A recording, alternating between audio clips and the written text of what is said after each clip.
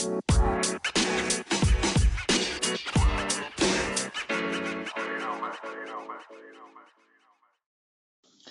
everybody, my name is Alex, and you're listening to LunchBox Radio Sunday Edition. Now, I saw what I got the sense was a fairly new YouTuber in the field of not anime but animation. And he did a video on the difference between Western and Eastern animation, and he wanted to show that the focus on Eastern animation was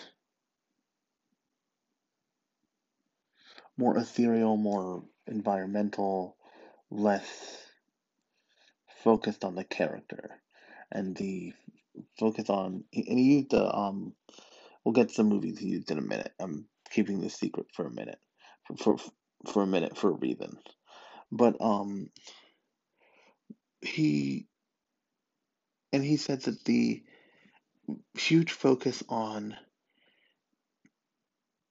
Western animation was in character, and everything was about the character of the character you were focused on. And the examples he used were two examples. It was he used a silent voice. He used movies for the sake of compression, but for compression into a 13-minute video. But he used a silent voice, and then he used the Hunchback of Notre Dame. And this is where it started to fall apart for me. But also started to make me think about um, a film that is 100% truly an anime. You cannot lie. You cannot lie to yourself anymore. It is truly an anime. It was produced by Walt Disney Japan, and that is The Hunchback of Notre Dame 2. Which, if you're like, what, Alex? What are you talking about? You've, what are you smoking so early in the morning? That can't be. I'm like, yep. The Hunchback of Notre Dame 2 was animated by the Walt Disney Company Japan animation staff in Japan and released direct to video here. Now, my big problem with the video was it started to get to a thing, and I'll find the link to the video. It's in my watch history, and I'll put it in the description of this podcast. But it started to get to a thing that's really, really significant and true. Um, but it didn't. It just didn't stick the landing. And I think that what he accidentally landed on, but didn't talk about, was more interesting than what he was talking about. Because he was talking about how, you know, in a silent voice, it's all about the situation. It's all about the um, scenario that the characters find themselves in. It's way more environmental. But he uses a key example that is like the bane of every, and I should know this, I'm physically disabled. It is the bane of every physically disabled person, like in the mid to late 90s, ever. It is like one of the cardinal sins of disability in popular media. I shit you not. And that's the scene when Quasimodo sees Esmeralda kiss the I forget the prince's name in that, but he sees them kiss. And there's this deep fucked up sadness in that scene for anybody who has any kind of physical disability, because what that scene tells you as a young kid who's running around in an arm brace and a leg brace is you don't get this. You don't get to have you get to save the day, but you don't get to have the girl. You don't get to have a relationship. That's not something you get. And in a silent voice is now granted, to be fair to fucking the Hunchback of Notre Dame, which you should not have to be fucking fair to. It it features a Disney princess who is, never recognized, largely after they figured out the whole princess branding, who is a absolute person of color, like barely whitewashed, and is it has just straight up like, oh hey, this is an interracial relationship in it, but it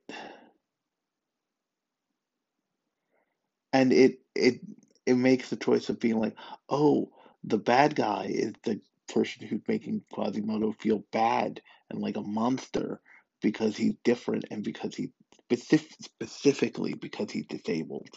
And it's like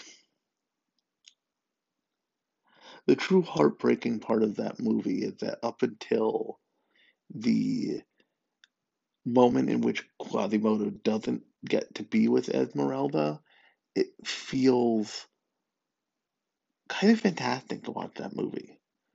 Or the arc of that movie is designed to make disabled people feel like empowered and meaningful and like they can affect change. Now, granted, the original story of Hunchback of Notre Dame is like a whole bunch of sex and everybody dies because it was written basically as a promotional piece for the Notre Dame Cathedral.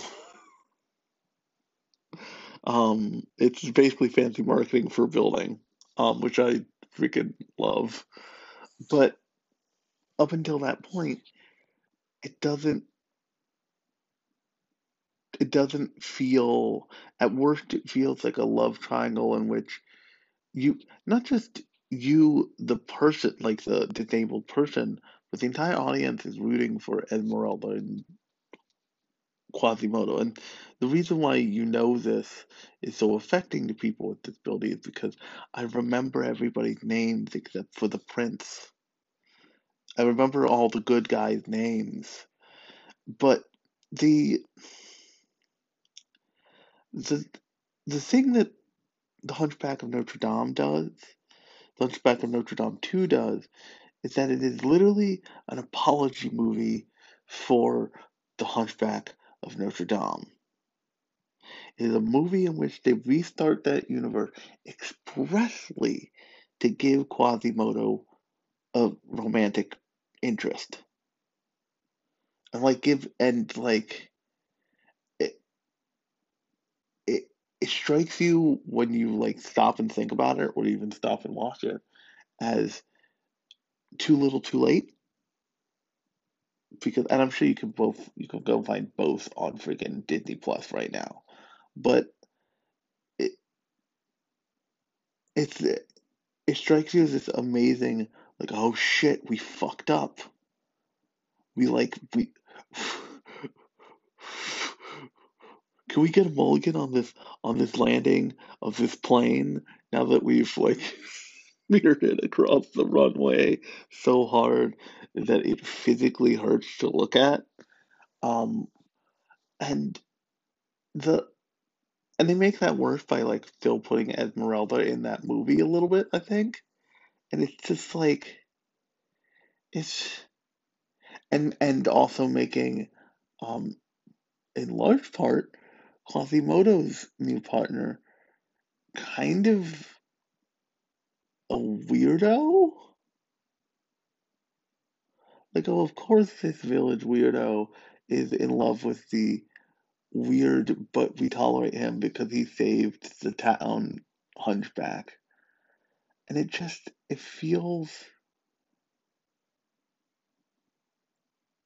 it feels like the best that the team given that movie could do with what they were given as like the with what the preceding movie was. And it's there in which I go back and I turn around and I look at um A Silent Voice, and you go and you look at something like Princess Mononoke, or any number, or Full Metal Alchemist does a great job of it too. And Full Metal Alchemist is very pro disabled people, for the record. Like unnervingly pro disabled people, for the record. It's kind of incredible. Um, but it, and you're left with this realization that this, in the instance of these two movies, not in the instance of all movies, of all comparisons of this type, like Eastern and West, like Japanese anime and American animation. When the instance of these two movies, and actually I'll say in the instance of like in the instance of all in the instance of storytelling in Japanese anime and Western animation, and this was the reason that Avatar was and continues to be a property that is so renowned in Western animation, is because it took this coconut and it cracked it wide open for a Western audience in animation that was inspired by, but still clear, inspired by anime, but was still clearly, you know, in a more Western style. And that's Western animation wants to, Western animation, Western forms of storytelling want to um, tend to want to create especially for super mass, like a mass young audience, tend to want to create good guys and bad guys. But version of, the version of that kind of storytelling, of telling that kind of story in in Eastern anime, in not even Eastern, in Japanese, in anime, tends to want to humanize every character involved. They want you to have some understanding of depth of many characters. Now, there's plenty of anime that aren't interested in this, or are just interested in making a big bad guy that you don't understand, and like the show doesn't want you to understand. But let's take a look at a huge show right now, My Hero Academia. Every single major villain in My Hero Academia is given a ton of screen time, and even minor villains are given tons of screen time, and a ton of screen time divorced from the hero. They are given life outside of the main conflict. If you look at the great, and some of this is added in after the fact, with especially with My Hero Academia, is very Western comic, superhero comic influenced. But the the great one of the like introduction episodes, like a great, so, and I've talked about this before on my main podcast on the Thursday show, but the way they structure cores of My Hero Academia is they have a kind of non sequitur episode at the beginning and front as a reintroduction to the world. And one of them was focused on not our hero, not Deku and Class 1A, but on one of the members of the League of Villains twice. It was about him living his life. It was about how ostracized he is because of his quirk and how his quirk affected his mental health and what that meant and what that meant for the greater world and feeling of equality in the greater world of My Hero Academia. And you've seen this kind of concept displayed before in heroes like Eraserhead Aizawa, where his quirk is considered to be pretty dangerous because he could just turn off people's quirks. You see it demonstrated now in Emmy, the little character with the horn, like little horned girl from the um from the Yakuza fight arc. And you see it in that Yakuza fight arc. You see that episode referenced back in that Yakuza fight arc when Twice loses part of his costume and what's her face? Fucking best deranged girl. Um the the girl who can like cut people and use their blood to like transform into them kind of thing. She's like, oh shit, he's not that mentally stable, and she like takes off her part of her like school sailor like handkerchief and ties it around his head, and she's like, you're okay, it's okay, you'll be okay. And it's this like touching, interesting moment between both of these characters where they truly care about each other and they're looking out for each other.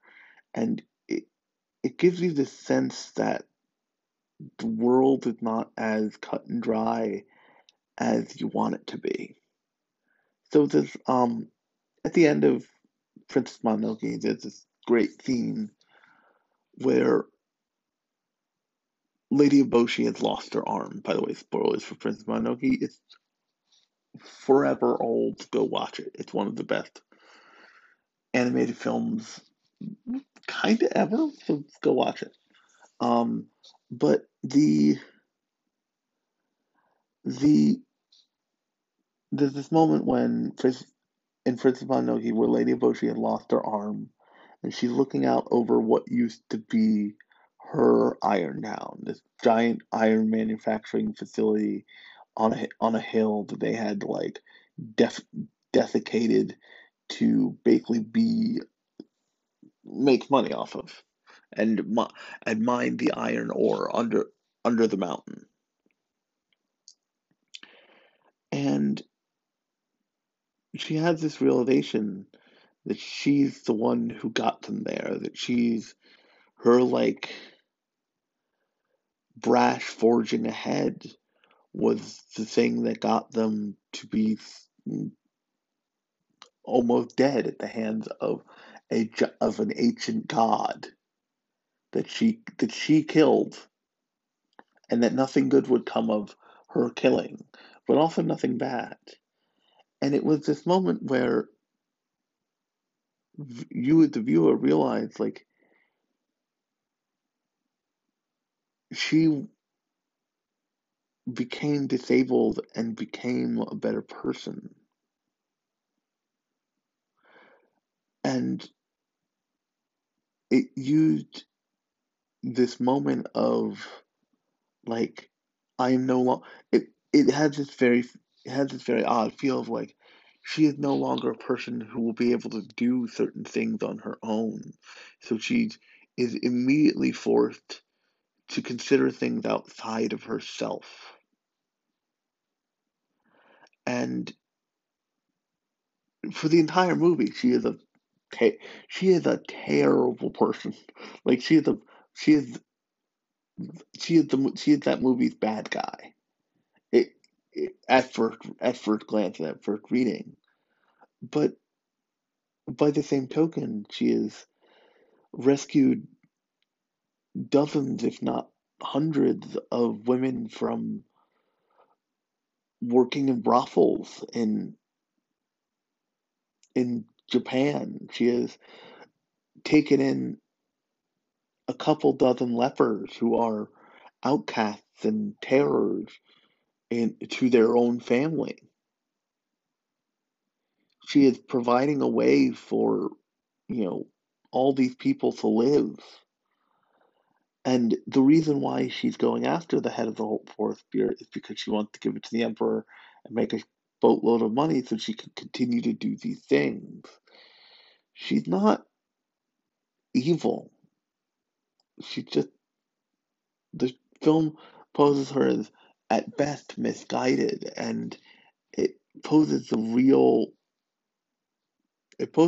villain as being, um if not the monk played expertly by Billy Bob Thornton, but it poses the real villain mostly as the kind of capitalist nonsense that made her not only think that she could do this way, but know that she could do this way, know that she could do what she wanted to do if she took these steps and this was the end point.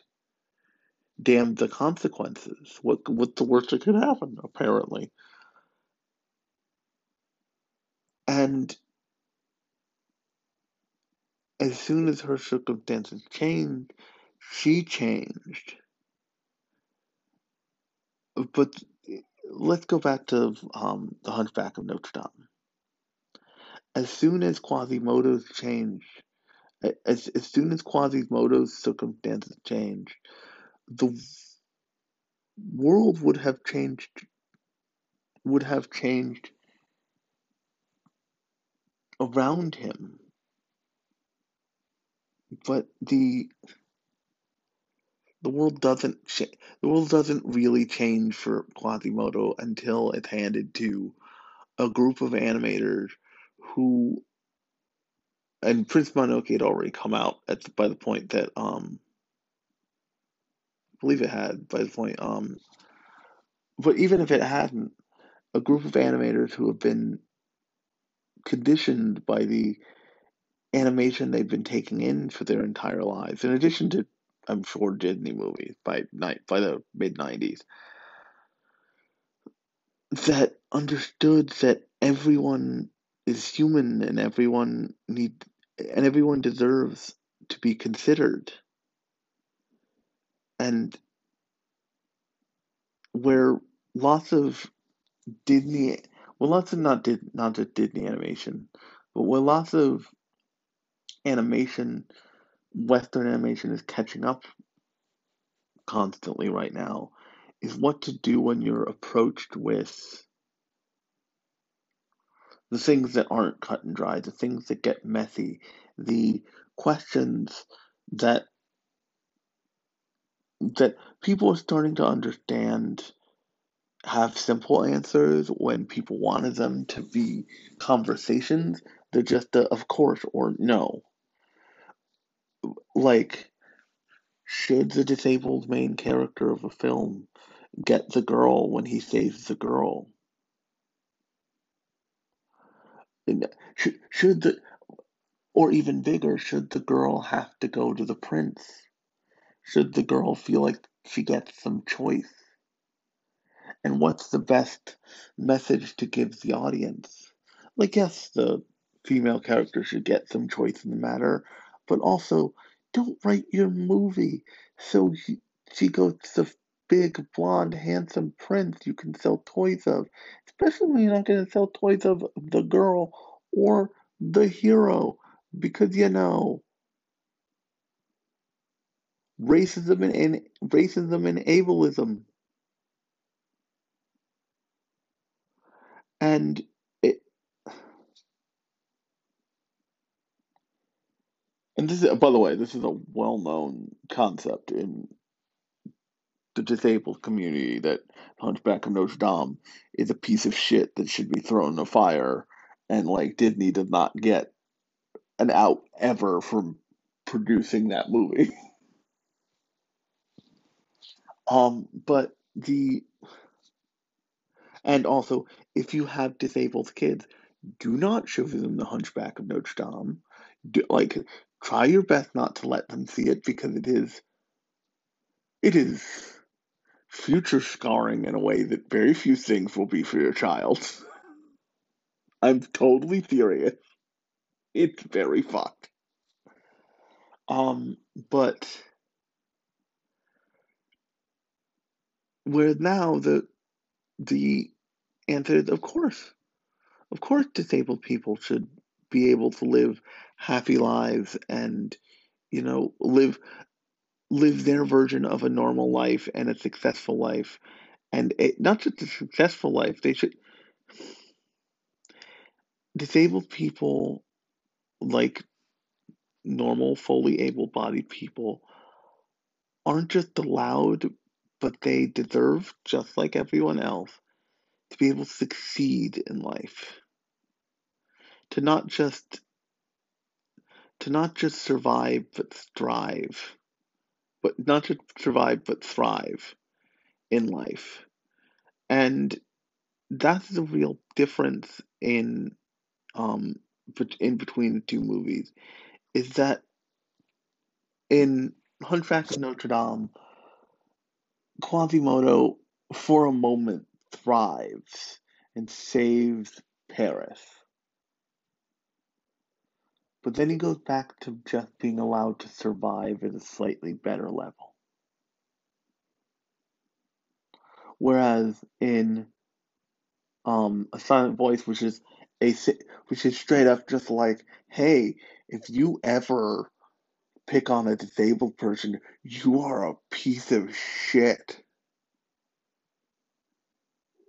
That's where that movie starts, and it it makes the audience of the film feel bad, because what it does is it does the like musical montage moment for just an entire class of kids just torturing Shoko and like trashing her hearing aids.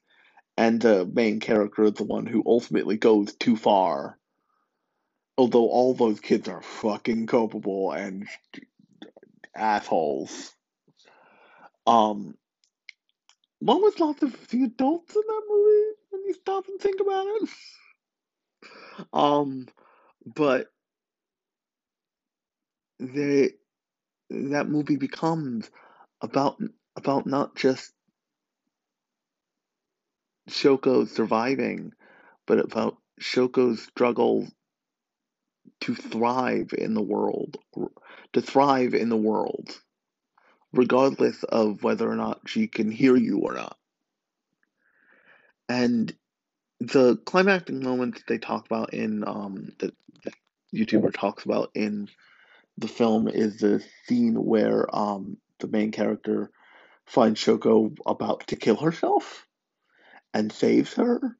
And he God bless his soul, is like, you listen, you need to go watch this movie, so I'm not gonna spoil it for you. But he just like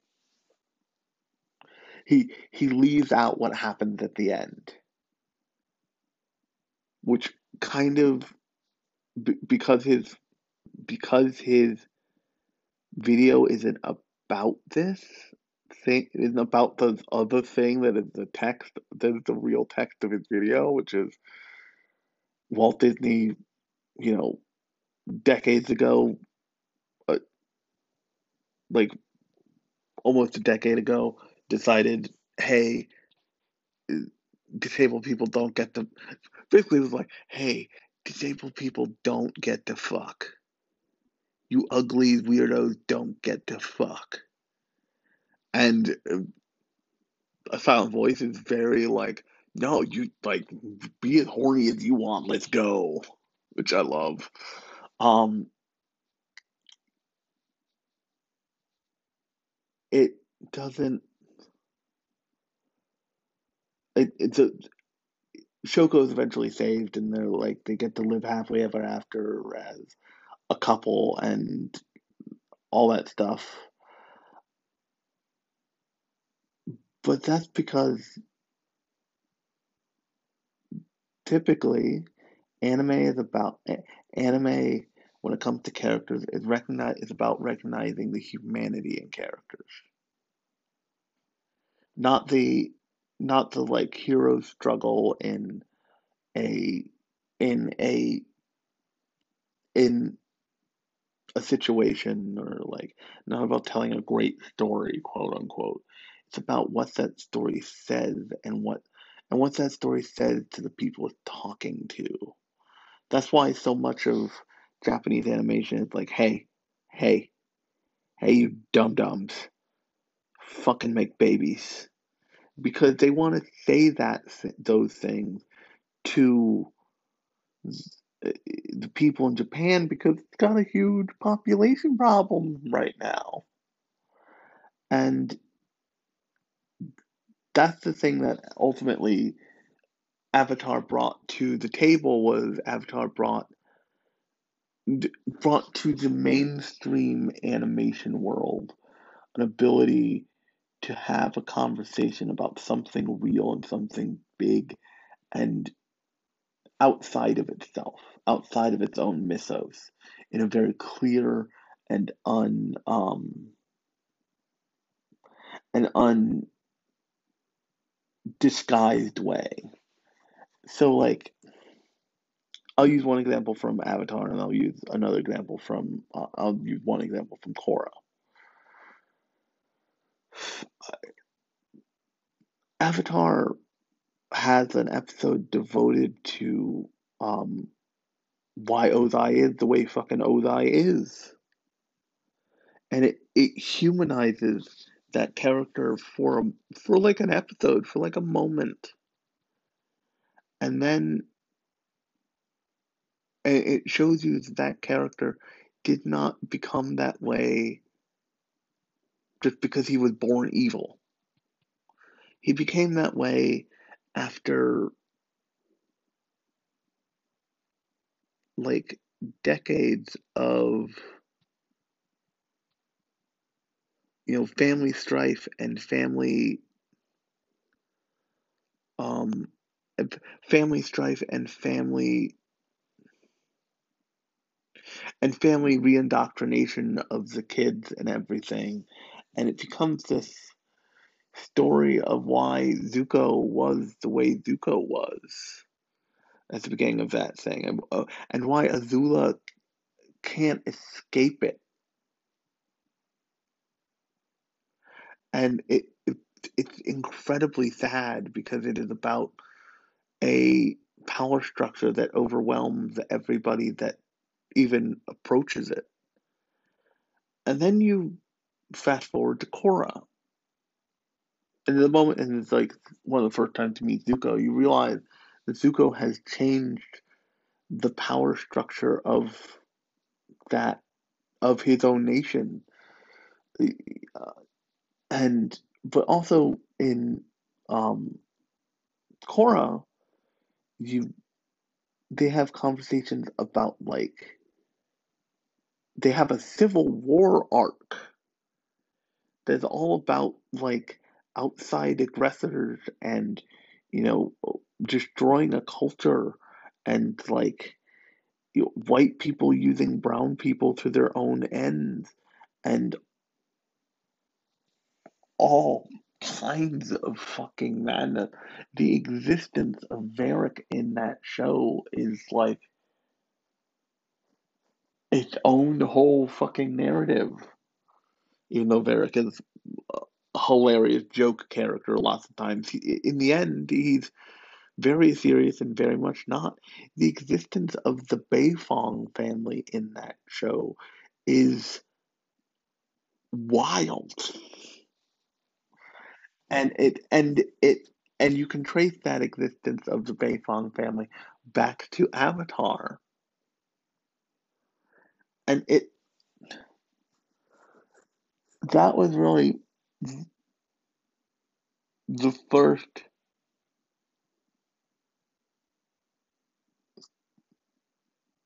kind of its animation to blow up super popularly that was doing what something like the very special episode of Batman Beyond where they talk about drugs was doing with without being so on the nose and with trusting its audience to understand like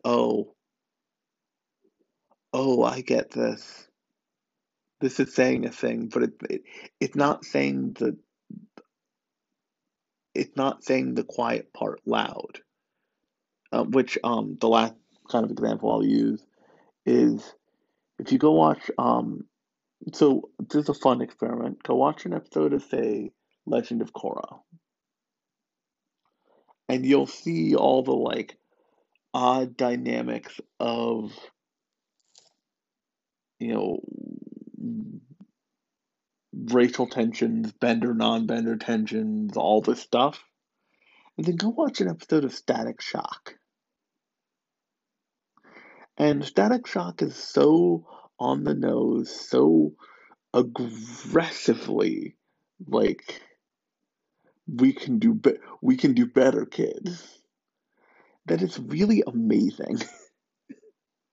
Like I keep saying on this podcast constantly, episode like 3 is about intellectual property theft of not even whole music, of backing beats for music from inner city black kids. It's wild. There's an episode where they're just like, what if we just made somebody's dad a super racist and had to deal with that shit? And then go watch an episode of Korra where, Korra is always referred to as a water tribe girl, which, you know, means that she's a Native American Inuit girl and everything that means, everything that translates to. Watch that show slowly say, hey, let's start coding Korra as gay. Okay, now let's walk on this path, and now let's run on this path, and now let's steal a motorbike and shoot down this path. And it's just everything about Avatar and the subsequent shows is so interested in humanizing all aspects of its character in a way that even now something like what's it called? What's that Rebecca Sugar show? Um, Steven Universe. Even now, Steven Universe has moments where it falters and where like it it doesn't know what to do with the building blocks it's picking up, so it makes a joke and then it moves on. And it calls that joke world building, and then you're just like, no, that was weird and slightly horrifying, but world building, it was not. I will not give you a gold star for this show. And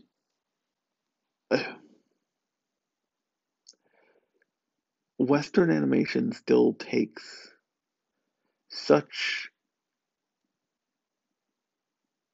close reading by its by its audience to get out of it what what anime is putting in the text. And when Western animators and Western storytellers try to adapt it and they do a good job, they take those parts and they take those techniques and correctly use them to tell really fascinating stories because they start playing with live ammo in a way that is necessarily different than the kind of ultra commercialized um, lens with which animation is produced in America. And on that note, and uh, and actually, before I end, what I wanted to say was that's why if you look at a movie like Hunchback of Notre Dame 2, which is totally an anime done in Japan by a Japanese studio owned by an American company, deal with it.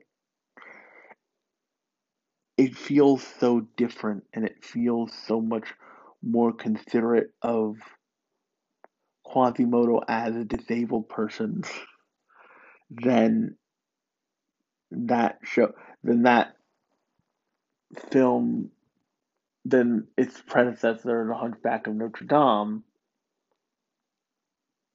did. Because it was like, no, what, like, you fucking dumbasses fucked this up. Like, he should have ended up with Esmeralda. Now I gotta make a whole fucking new bitch just so he gets the love interest like he should have the first time. You brain dead batshit morons. And you're gonna let us do it because it's going direct to video, so you don't care that much anyway, and people will buy this, and we need to apologize to the world's disabled community because you're Disney and you fucked up. And on that note, my name has been Alex. If you liked this episode, new episodes of the podcast come out every Thursday and Sunday. Thursday are more traditional, me talking about specific series, shows. Sundays are more like this. They're more metatextual, more fan-based, more industry-based. Um, if you want to listen to another Sunday episode, I highly recommend you listen to the Sunday episode where I brought on and talked to Taylor, aka Cosplay Fiend, over on TikTok and every other place on the internet. That was so much fun and really fascinating, and I'm very proud of it. So you should go listen to it. I think it's one of the better podcasts I've ever produced. So thanks, and I will talk to you on Thursday.